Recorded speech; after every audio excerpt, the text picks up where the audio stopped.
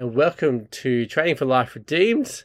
We are back for 2023. We're going to be getting into Psalms, and Dad has written a cool little intro to the books of Psalms, and we're going to let him kind of read that to you for this episode to give you a good introduction to the Psalms before we dive into, well, next episode is going to be on Psalm 42, and you'll have to show up to that episode to find out why we're starting with Psalm 42. So I hope you enjoy the intro from Dad, and we will catch you later. Calvin said of the book of Psalms, "I've been accustomed to call this book, I think not inappropriately, an anatomy of all the parts of the soul, for there's not an emotion of which anyone can be conscious that is not here represented as in a mirror. It's by perusing these inspired compositions that men will be most effectually awakened to a sense of their maladies, and at the same time instructed in seeking remedies for their cure. In a word, whatever may serve to encourage us when we are about to pray to God is taught in this book." Emotions are weird. When my dad died, I felt nothing.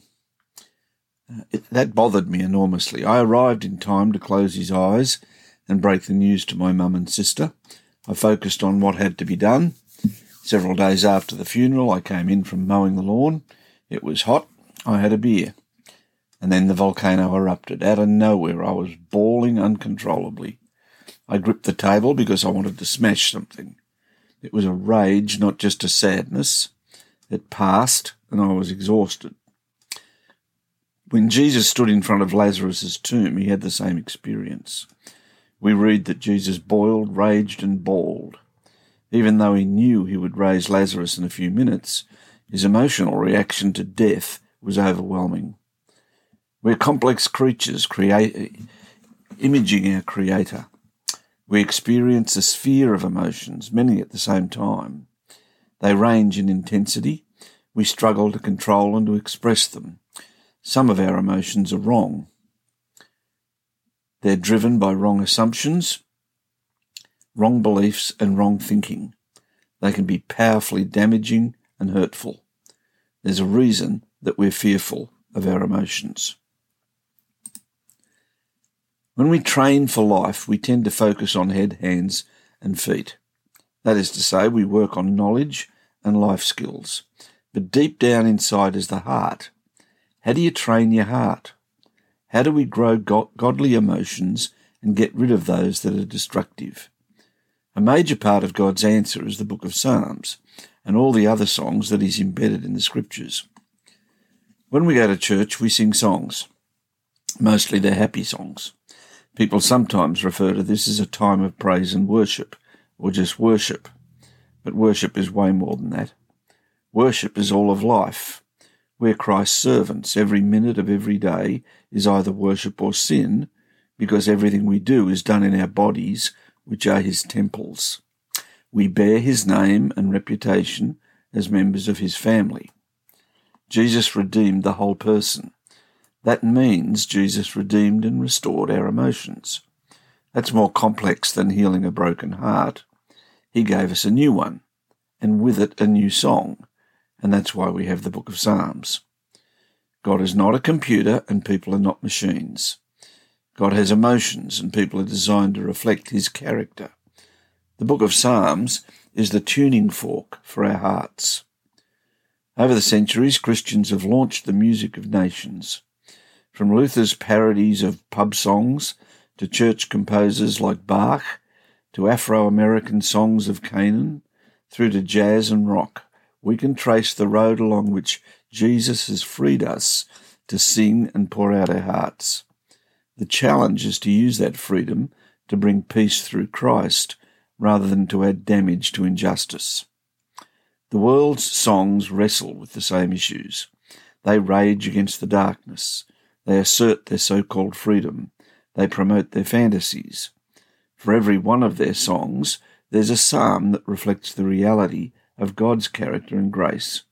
We need to listen to the world's songs through the framework of God's songs. His songs answer the cries of their hearts as well as ours. So why do we sing? Music captures thoughts and connects them with the heart. When we sing, we pour out our hearts to whoever's listening. Often that means we sing to ourselves when no one else can look in on our hearts, or we listen to others sing the songs that resonate with our hearts. It's no coincidence that music and song bond with us between puberty and our 20s. These are the songs we listened to, sang and danced to when our hearts were ripening and forming. They're responses to the wider culture and our experiences during that time.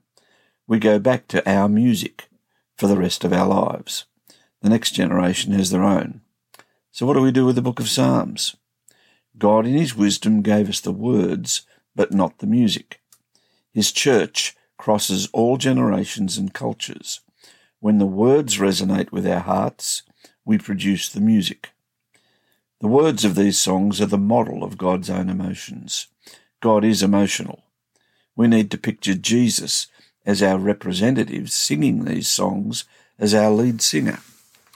When they nailed him to that cross, he announced the song that expressed his heart at that moment, Psalm 22. He could do no more than scream the first line, and then he died. The question in that first line is answered further down in the song. It says, "For he has not despised or detested the suffering of the sufferer, and he's not hidden his face from him. When he cried to him for rescue, he heard. From you is my praise in the great congregation. My vows I will complete before those who fear him."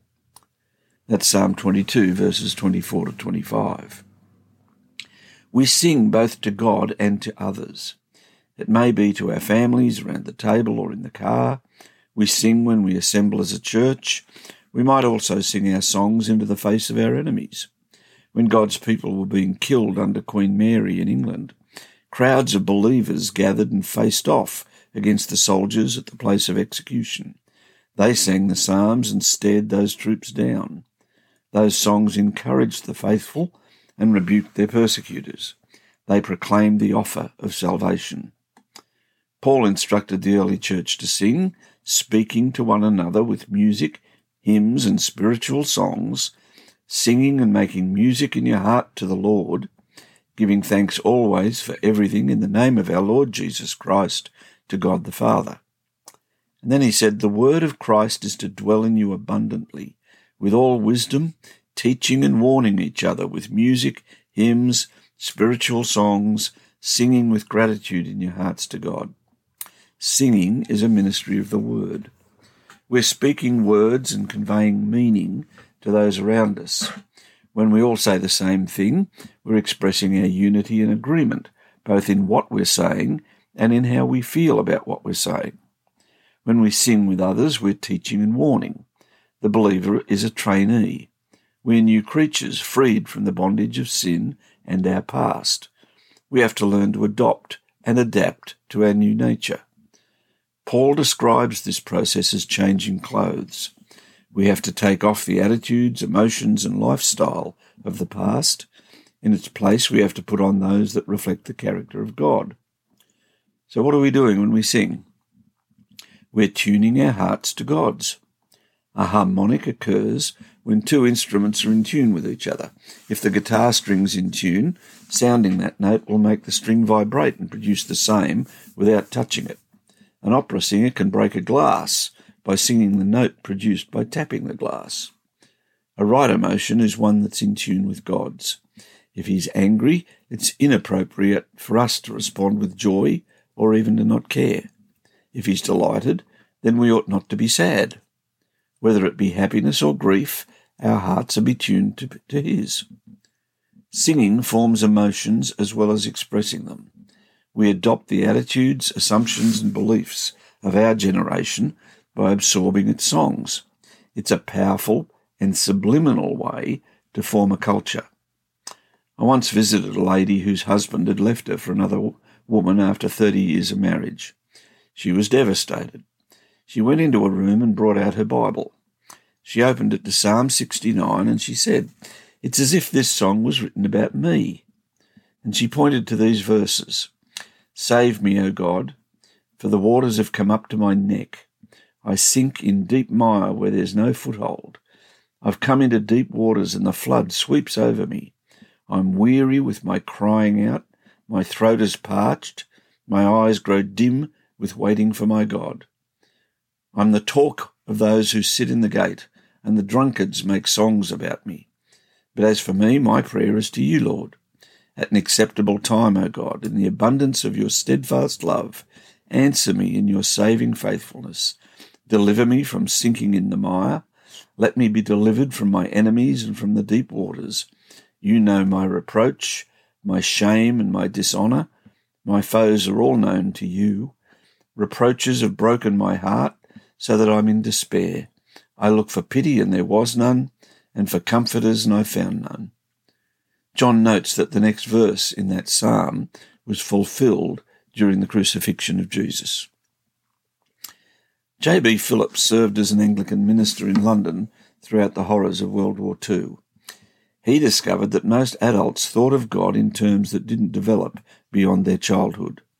The God they believed in wasn't adequate to deal with the harsh realities of their experience. After the war in 1952, he produced a cheeky little book entitled Your God is Too Small. On the cover was a picture of things from a child's nursery. It's easy for a child to assume that God is just some sort of nice imaginary friend. The songs that resonated with that generation were songs that expressed the weight of their hearts. A favourite amongst those who went into battle was Abide With Me. By contrast, without reference to the gospel, in a fantasy of wishful thinking, Vera Lynn sang, We'll Meet Again. Don't know where, don't know when. Songs of war, songs of injustice, songs of lament are all part of the songs of life. The book of Psalms has them all. Our God is not too small. When we gather in our churches, we express only a tiny range of safe emotions in our singing. But life is much bigger, and the world needs to hear and learn the songs that see life through the Redeemer's eyes. For that to happen, each generation and every culture needs to compose the music that will express the emotion of these songs for their own communities. And as the people to gather to Christ from every nation, tribe and language and across multiple generations, we need to hear and share each other's music and hearts. Hey everyone, wasn't that great just to listen to Dad give us that introduction to Psalms? I think it's fantastic to find out how Psalms is written and structured and how it all works for us. If you would like to grab the study notes, you can head over to trainingforliferedeemed.com/98. We are so close to 100. I cannot wait to get to that mark with Dad. I hope you'll come back and join us as we start off with Psalm 42.